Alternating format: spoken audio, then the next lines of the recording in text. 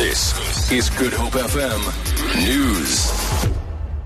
Politieke partye wat in die ad hoc komitee oor Nkandla dien, is gewaarsku om teen 8:00 vanoggend hul bevindings en aanbevelings in te dien.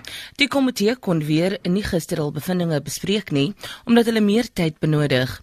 Die voorsitter van die komitee, Cedric Frolic, sê indien die oppositiepartye nie die sperdatum nakom nie, sal die komitee daarsonder voortgaan. Die verslag moet Vrydag aan die parlement voorgelê word.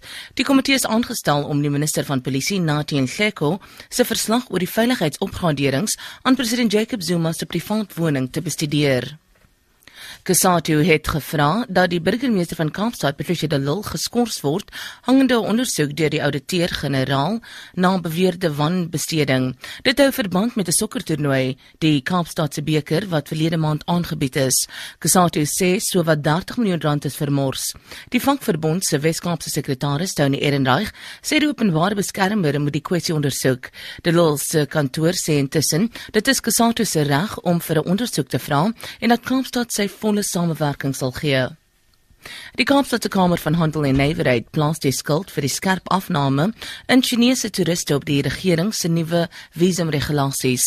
Die statistikus-generaal het die week bevestig dat die toerisme vanaf China met 38% afgeneem het. Die president van die Kamer, Janine sê potensiële Chinese toeriste kan slegs in Beijing en Shanghai vir visums aansoek doen.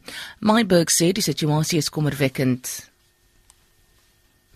Die Maleisiese eerste minister het bevestig dat 'n wrakstuk wat verlede week naby die eiland Reunion in die Indiese Oseaan gevind is, wel afkomstig is van die vermiste Maleisiese vlug MH370.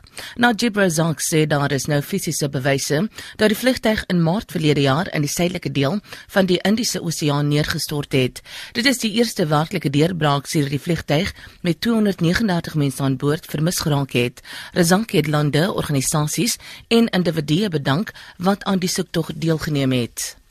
Op valutamarkte verhandel die rand teen R12.76 teen die Amerikaanse dollar. Die pond is R19.93 waard. Die euro kos R13.92.